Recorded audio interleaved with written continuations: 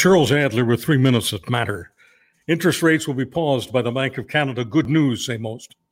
That's the Bay Street wisdom after the latest monthly numbers show the Canadian economic activity for the month of July was contracting. I said contracting.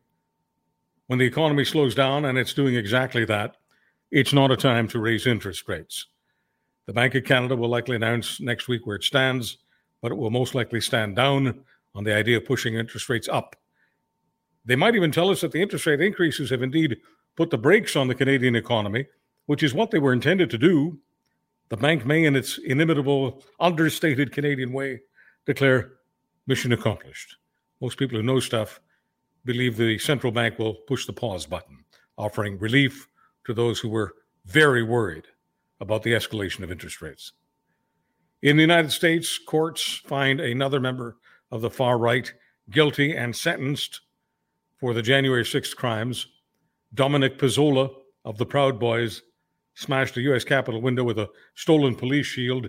He'll be doing 10 years of hard time.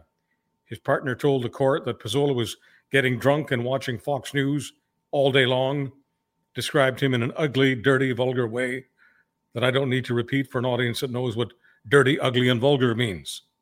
The leader of the Proud Boys sentenced earlier this week to 17 years in the pen. In this country, a new poll shows that nearly half of Canadians are living paycheck to paycheck. Half the country having deep anxiety about not being flush. Young people most likely to feel broke. Political beneficiary, that's easy. The Conservatives of Pierre Poilievre. The politics of financial anxiety have opened up a flesh wound for the Liberals. If things don't get better in the next 18 months, it morphs into a mortal wound. From the Wall Street Journal on this Friday, September 1st, the story of why Elon Musk bought and soiled Twitter.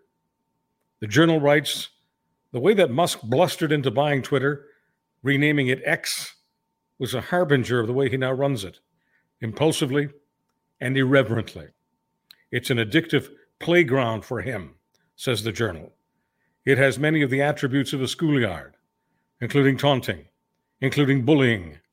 But in the case of Twitter, the clever kids win followers. They don't get pushed down the steps and beaten like Musk was when he was a kid.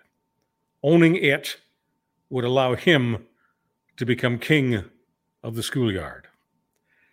I'm Charles Adler.